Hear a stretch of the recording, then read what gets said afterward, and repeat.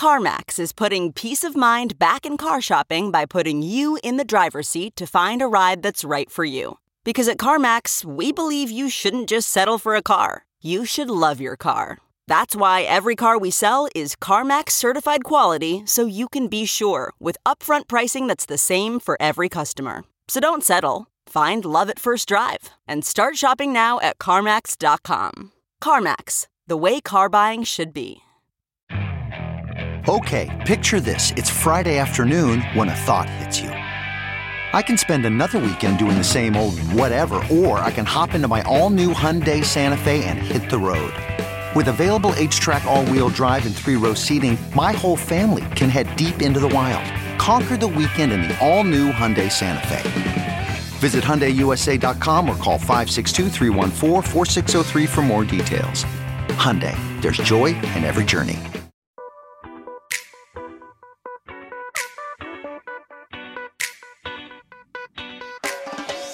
This is the Hash Podcast. Stay informed with the latest on Bitcoin, ETH, the metaverse, Web3, and more with stories that matter to the crypto world. All on the Hash for your ears. You're listening to the CoinDesk Podcast Network. Happy Fake Monday, everyone. It is the Tuesday after a long weekend, and we are all refreshed and relaxed here on the Hash. We got Adam B. Levine, Wendy O, Will Foxley, and me, Jen Senesi, here on CoinDesk TV and the CoinDesk Podcast Network. We are talking about some big Ethereum news. The merge is imminent. Will, tell us what is happening. Okay, everyone do the hands, right? It's happening. We're doing that. The merge is coming September 15th. There we go. I got windy this morning. September 15th is the projected deadline for the merge to occur. It could occur between September 13th and 16th. And that's because they're basing the merge on some blockchain numbers and not on calendars like we like to use. We had a hard fork over the weekend, Bellatrix, which was an upgrade to the proof of stake chain, the beacon chain that is already live. The Bellatrix upgrade essentially made it possible for the beacon chain and for the proof of work chain that's already active, both those chains are active, to connect with each other for the actual merge date. This is a huge event in crypto. I think just in terms of like larger events out there, it's up there with like Bitcoin being created, Ethereum launching, and now we have the merge, showing that proof of stake is at least feasible to move into. We'll see how it holds up over the next few years, but at least it's feasible to move into and do this upgrade, which has long been touted as a reason for Ethereum to exist in the first place when it's competing with Bitcoin. Adam, I want to throw this one over to you. Huge deal coming up in the next week or so. How are you planning on celebrating, or are you going to celebrate? Oh, man, I'm so risk averse that I'm not one that really celebrates about these types of things. I honestly look at the upcoming date with a little bit of trepidation. It's not trepidation because they haven't done their diligence on it. It's trepidation because something like this is audacious in scope. And there are so many things that could go wrong that it just seems like there's a non-zero chance of that happening. And I think that this is an incredibly important moment for Ethereum. This is a moment where now that they're finally moving forward with this, the success or failure of it in the immediate term, much less kind of in the future, will really define what the market is going to look like and whether or not there's really space for companies like Solana out there who have largely made their sort of claim to why they should exist and why they're a better alternative based around some of the things that Ethereum is in fact adopting now. It's not going to take them all of the distance that they need to go. But again, to the extent that this goes well, it will be an incredibly strong catalyst for Ethereum and will really kind of prove that they can do these types of things, which Bitcoin, for all of the things that it's good at, has always been incredibly conservative out of an abundance of concern because it's worth a lot of money. Well, Ethereum's worth a lot of money too, $200 billion in terms of value on that blockchain right now. And that's not even counting a lot of stuff. So I think it's a huge milestone. It's a huge accomplishment to even get to this point. I really, really, really hope it goes well because I think to the extent it doesn't, it's going to be problems. But I'm hopeful. Let's see. Wendy, how about you? I'm very excited, but I'm also very cautious. And thank you for using that big word. I thought it was absolutely outstanding and it made your point just hit home a lot hard. I'm just kidding, giving you a hard time. I'm excited for the merge. I think it's fantastic. I actually minted a NFT on Solana last night, and I kind of wish it was on Ethereum because the network there's so many problems with the network. And with Ethereum, you can just keep adding more gas to push the transaction through. So that was cool. But I agree with everything that you said, that there's a lot of money riding on this. Like, I couldn't imagine being one of the devs that were working on the merge I would feel so much responsibility. Like a lot of people are very invested in Ethereum, especially the NFT community. And one of the things I want to let the audience know is, guys, just be patient. There could be things that go wrong. Tech is hard. It doesn't always go as it's supposed to go. And I just hope that this is a positive thing for crypto in the long run, just because so many people are so invested. Jen, what are your thoughts? I am also excited, but also cautious at the same time. So I take both Wendy and Adam, what you said, and I take that to heart. But I have a question for you, Will. Besides planning a celebration, if someone out there has Ethereum, they hold Ether in their wallet, what do they need to do to prep for this, if anything? Sit back and relax. You don't have to do anything, actually, which is pretty nice. I do think there's some people in the ecosystem who are preparing. There's a lot of exchanges that need to do things. Are they going to list this ETH POW token? There's miners that are having to decide what to do with these huge stacks of GPUs. Are they going to mine other coins? Are they going to go into other computation? Or are they going to stick around and see if ETH POW is actually a mineable token? For everyday users who are just holding accounts, you don't really need to do anything unless you choose to be aggressive, chasing some ETH POW tokens or trying to get some of these tokens that are going to be on the forknet of the Ethereum chain that we might see, and see if you want to trade those. But for someone who's just rock and rolling with just Ether, a few other tokens, and you're not really worried about anything else, sit back, relax. Everything should be fine on that side. Wendy, to you. One of the things I did want to remind everyone is that we're hearing a lot of different reports about exchanges kind of halting trading or not allowing deposits or withdrawals during this time. So please, please, please, if you're somebody who is actively investing, please make sure that you pay attention to whatever exchange you're using, follow the rules, understand when this is going to be, and also maybe take into consideration other projects that you're using that are built with Ethereum technology that also could cause some issues there. So just please plan and please have this like in your investing and trading journals, because things can get absolutely crazy during this time. Maybe don't trade at all. Things are definitely going to be interesting on the trading front. I think if you get involved with the ETH POW token, and just for listeners out there, what that means is there's going to be the ETH POS when the merge happens and the fork goes over. We see a new chain sort of continue or merge, obviously, with ETH POW and ETH POS together. And then we might see this ETH POW track continue. So we'd have the original Ethereum chain continue, and they would have essentially two tokens, right? And so everyone who has Ethereum in an account or has a token built on Ethereum would have two versions of the same thing. The difference, though, will be the economic value of it. It's more than likely that the ETH POS token is going to have significantly more value than the ETH POW token. That doesn't mean that the ETH POW token will be valueless. It just means it's going to be worth a lot less because of the history of these forks and then looking at how many people are going to support the ETH POW chain. I do expect a lot of ETH POW chains to be supported on some of these weird exchanges out there like Poloniex. And then I think there's going to be some really aggressive trading strategies by people who are proficient in these things. So there's definitely going to be some fireworks, but I think for the average user, they're not going to notice anything. Hopefully they won't notice anything at all, actually.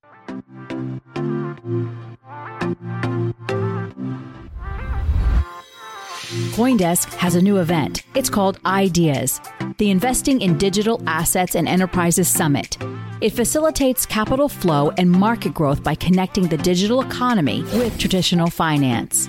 Join us for a 360 investment experience where you can source, invest, and secure the next big deal in digital assets, all in one place. Use code #20 for 20% off a general pass. Register today at coindesk.com/ideas.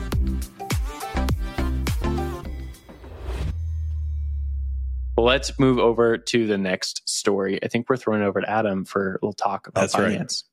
It's funny, talking about Poloniex as like a weird exchange. Like it used to be a really primary exchange. It used to be a big deal in this space. And again, like it's so funny how things go from important to obsolescence.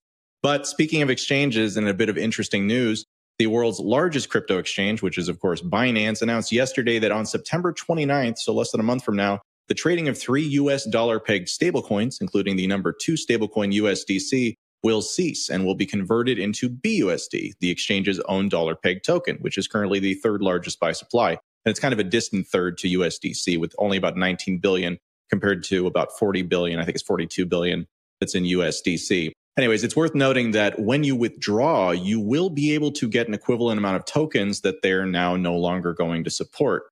So this move, which I don't really think anyone expected, has kind of a lot of ambiguity in it, honestly, at least for now, around why the exchange is doing it and what it could mean for the stablecoin market moving forward.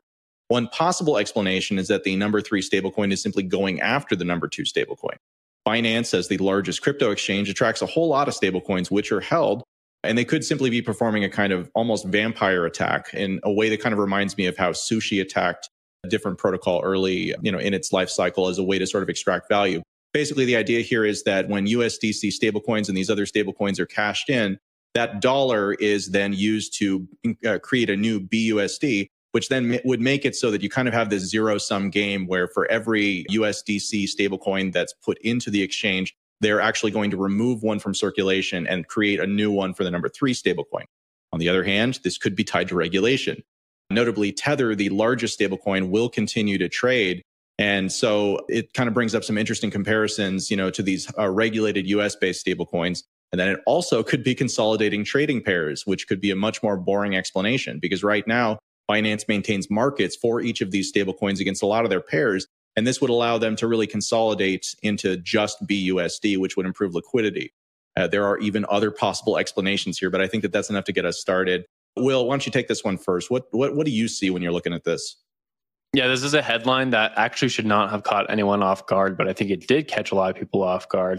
And it makes sense that they would do something like this, right? Binance has its own stablecoin. There's a lot of stablecoins out there, and stablecoins are in competition with each other. They're all chasing the same yield on the backside when they're investing these stablecoin dollars into the reserves. And they're all also chasing clients and customers to use the stablecoins, whether for DEXs or for trading on a SEX or any other sort of project out there. And they want to take the largest market. It is a winner takes all market. And what we've seen is that Tether has been slowly dropping while USDC has been rising. USDC is backed by a conglomerate of Circle and Coinbase. Coinbase is a very large competitor to Binance. And if Binance has the ability to push a project that Coinbase has worked on out by using its market position, they're going to do that. It makes sense for them to do it. They're going to be in perfect competition with each other and continue fighting over it. The interesting thing from like the economic side of this or the finance side of this is like how much USDC does Binance have on tap and on reserve to be able to do these sort of swaps? And if they don't have enough, what does that mean for BUSD, right? Like you said, they're honoring redemptions in whatever stablecoin you want. So if you have BSUSD on the platform and you want to swap out to USDC and move off the platform, Binance can do that for you. They might just have to purchase on the market at that time. They might have a reserve. There might be a few other ways of doing it. But the fact that they're including that gives you a little hint about like Binance's position in terms of holding USDC. So you get into this weird spot where you're not only competing with each other, but you're also mutually upholding each other because you have to have reserves of your competitor's stablecoin on the market. These are things where it gets really odd, right? You have all these stablecoins floating around. People are competing with each other. And I think we're going to see exchanges try to build more and more moats for themselves around stablecoins because it means more customers. Jen, I'll throw it over to you to get your take on this story, though. Yeah, I just wanted to latch on to what you were saying on competitiveness. So last week we talked about, NFT marketplaces getting more competitive. There was one marketplace we spoke about last week that was making royalties optional. And that kind of extended into this story for me. I think Binance, especially in the market conditions we're in, needs to find the way to have an edge over other exchanges. I wanted to say famously, but it's not famously, it's not infamously. They undercut Coinbase on their fees. That's noted in the story. And I think, during a bull market, everyone's making money. We don't hear about this competitiveness as much. But during the bear market, I think we're going to see exchanges come up with creative ways to stay ahead. Binance is still the number one exchange. And if they can get another leg up on their competitors in this way, I think we're going to see more of this. Wendy, what do you think? I think that it is a very, very smart move as a business. Binance, I believe, is currently the top crypto exchange by market cap. They do a lot of volume there. So this makes sense. Why wouldn't they want to be the alpha and be like, you know what, this is what we're going to do on our platform?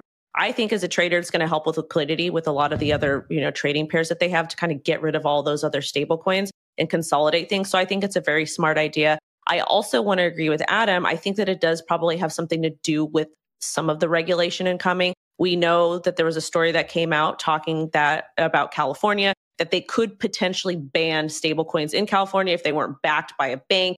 and this would take place in 2025. If that does happen, I have to move out of California because I can't work here anymore.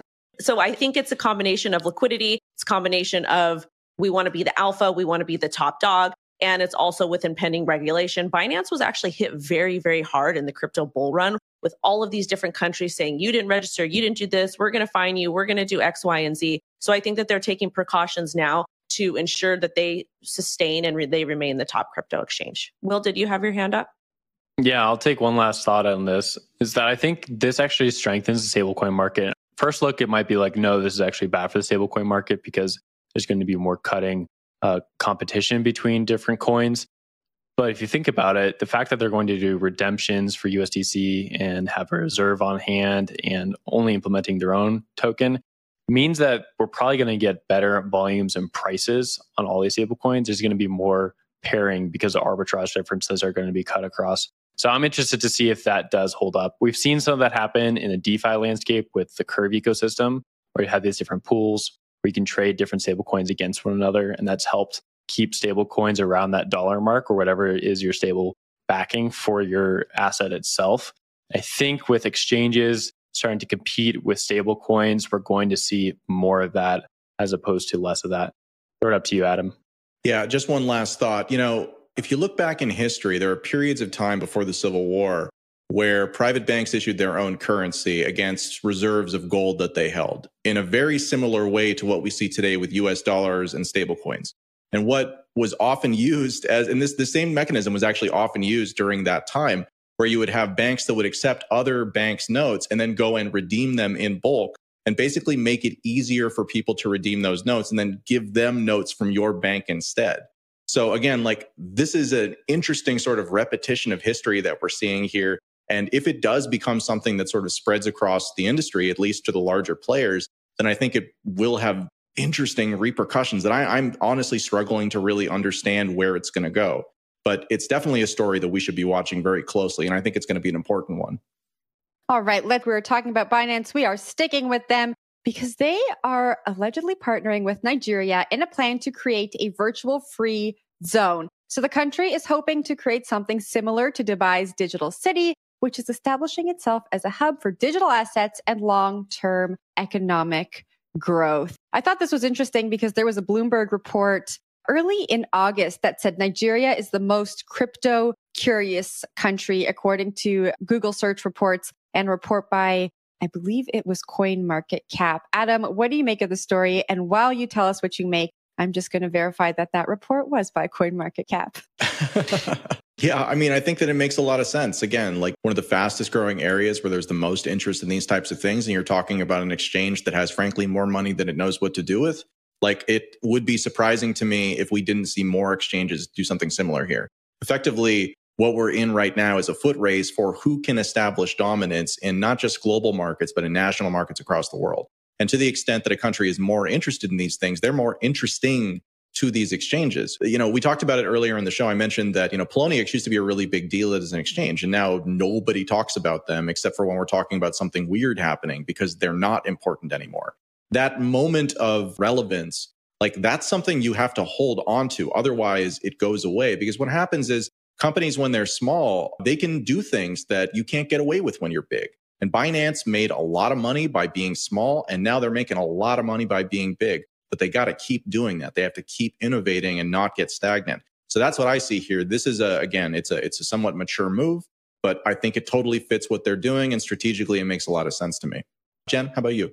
Okay, so it was CoinGecko. Sorry, my brain is still on long weekend mode, so please forgive me. Everyone, this is really interesting, and I wonder how many of these virtual free zones we're going to see pop up as countries really try to understand what the technology means for them and how their citizens want to interact with crypto. But it also seems like a huge motivator behind a lot of these virtual free zones is to motivate and attract companies to come there, set up there, become registered there, and attract capital to a lot of these places. And I wonder how that is going to clash with regulation as we move forward and get more clarity. And so I think it's great. I think we need this. I just also wonder how regulators are looking at this. Will, what do you think? Definitely a great story. And I think Nigeria fits the footprint for this, right? We've seen from their past history that they've been huge adopters of stablecoins, especially for remittances. Shout out to Useful Tulips, data site that we actually talk about a decent amount on the hash. And it shows that there's a lot of volume for remittances going back and forth from Nigeria to different parts of the world. And we've seen a lot of that being through stable coins, right? People are using Paxful, or they're using USDC or some other like Tether, using those stable coins in order to facilitate international transfers. I think that just is one part of the story, right? If Nigeria wants to move into digital economy and they're quickly moving that way, then I think they're going to see more adoption of like these smaller products like stable coins. There's other things in here too as well, right? Like probably going to see some metaverse pitch at some point, I'm sure. But there's tons of different things that go into these free economic zones. And I think crypto adoption for them makes a lot of sense based on like their tech adoption and then also the history of using cryptocurrencies. Wendy, to you. I think this is absolutely fantastic. I love to see people with money giving back, especially to the underdogs. And when we're talking about remittances actually suck. They take a long time, they're expensive, and maybe some people don't have access to transportation to get a remittance done or to accept the remittance in some of these areas. So I think it's absolutely fantastic. I also think that it's very smart on a global scale when we're talking about marketing to really absorb that market share. And I know for me, how I grew up, word of mouth is important. Word of mouth is a really great way to market. And I know some people might disagree and they're like, oh, well, you have the internet. Well, that's fine. You can market on the internet all you want, but there's certain cultures and there's certain groups of people that if they have a good experience and they take that experience and they tell their families, their grandmas, their aunts, whomever it may be, those family members in that group are going to have loyalty and pledge loyalty to that particular brand. I think Binance knows that. And I think that they're purposely doing this.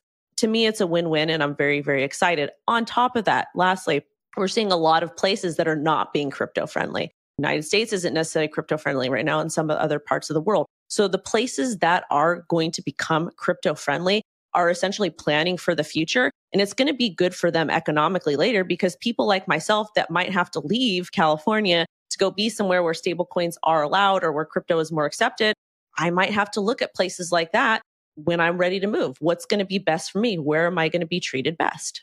Denver, come out here. Come to the mountains. Denver?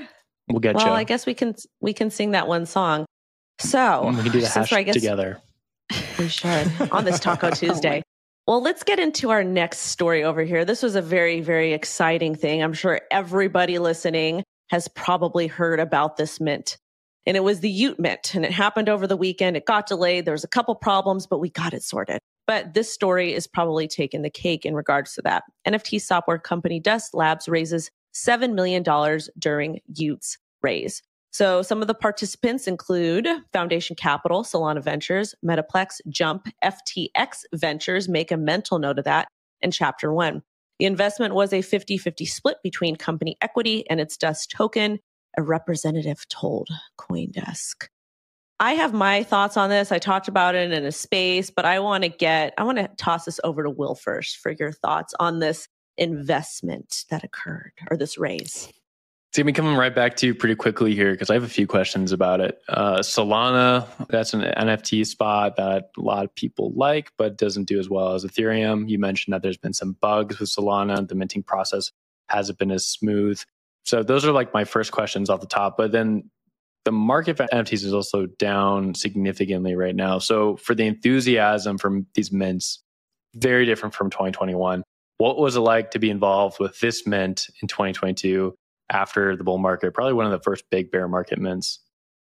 To be honest, I didn't like the process to mint on Solana just because I had to sit by my computer for like an hour and 30 minutes for it to go through because it kept saying network error, network error. At least with Ethereum, like I said earlier, you could add more gas. And if you want to have a gas war, push gas up to like $1,000 to get the transaction to go through, you can do that.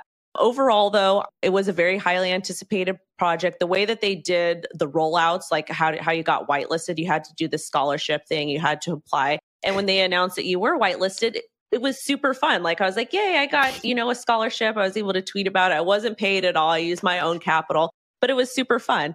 I'm going to toss this over to Adam and then Jen. Honestly, I don't have a ton to say about this one. You didn't mint companies raise money. Come on, Adam. I'm not a big Ute guy. I mean, it's just Ute your Ute if you want a Ute. I think what we continue to see seriously in this part of the market cycle is that people continue to raise money, right? Like the projects are getting more selective in terms of what's actually succeeding. We've seen a lot of projects pull back and just not do launches in this type of an environment. And I think that that's likely to continue. But I also think that this market tends to be really kind of follow the leader. So what you need in order to revive it is you need to have examples of this being a really good choice for people. So I think that it's not so much just about the mint. It's also about what comes after the mint. How do the prices, like how do these assets actually wind up trading? To the extent that they trade well, then you get other people who say, hey, we found a new best practice. And there you go, you're off to the races and suddenly it's a bull market again. So I think, again, it's an indicator, but to me, it's not super meaningful. Jen? Yeah, I focused more on the raise, right? So there's some really big names that participated in the raise that Wendy mentioned at the beginning of the segment. And it said that Dust Labs is going to focus now on NFT tooling on Solana and Ethereum with that $7 million. And so I thought that was really interesting. They're focused on building out tooling, not only for the Solana ecosystem, but for Ethereum. And hopefully we can solve some of the problems that, Wendy, you experienced during the mint. I think during this current market, we're going to see a lot of the money that's deployed in the ecosystem go towards building out this tooling, right? So it's not just about the NFT projects, but it's about the utility behind the projects and making these NFTs useful when we're in the next bear market. So I thought that was interesting. Will, did I see your hand go up? Yeah, I have a question for Wendy as we wrap up. Do you think there's going to be like a split during the bear market between crypto enthusiasts and NFT enthusiasts, more so and more so? Because I saw this huge thing, and the first thing I thought was like, I just don't care. But the Binance store and stablecoins, I'm like, that's so interesting to me. But I think other people are the flip side, right? They're like, oh, I don't care about stablecoins and Binance. That's so boring. NFTs are sick, though. I want to talk more and more about that. From my talking to like normie friends who are not really in crypto, I see that very much so, where they're really into NFTs that don't care about anything else. But I'm wondering if you see that, if you just see like more people getting into NFTs and there's start to be like a split between the two markets. So just like there's Bitcoin maximalism and altcoins, it's the same exact thing. You're seeing people kind of pick sides and become maximalists with stuff. There's even fighting between the Ethereum and the Solana ecosystem, which I think is absolutely stupid. But it is what it is. People like to argue over trivial things instead of focusing on making money. When it does come to NFTs, though, NFTs are a lot easier to use or access than crypto, in my personal opinion. So we're really going to see adoption come in with NFTs, Web3 and the metaverse. And yes, you will see a lot more division. And when I look at this type of division, it basically boils down to some people that missed out or some people that might not understand and just really silly tribalism. So let's bring it all together, guys. Let's try to make as much money as we can, as ethically as possible in the bull run that is coming up. One big happy family, just like we are here on The Hash. I think that's a great note to wrap it up on. Thank you for watching The Hash on this fake Monday, the Tuesday after Labor Day. I'm Jen. We got Wendy, Adam, and Will here. We will be back tomorrow, same time, same place. Have a great day, and we'll see you tomorrow.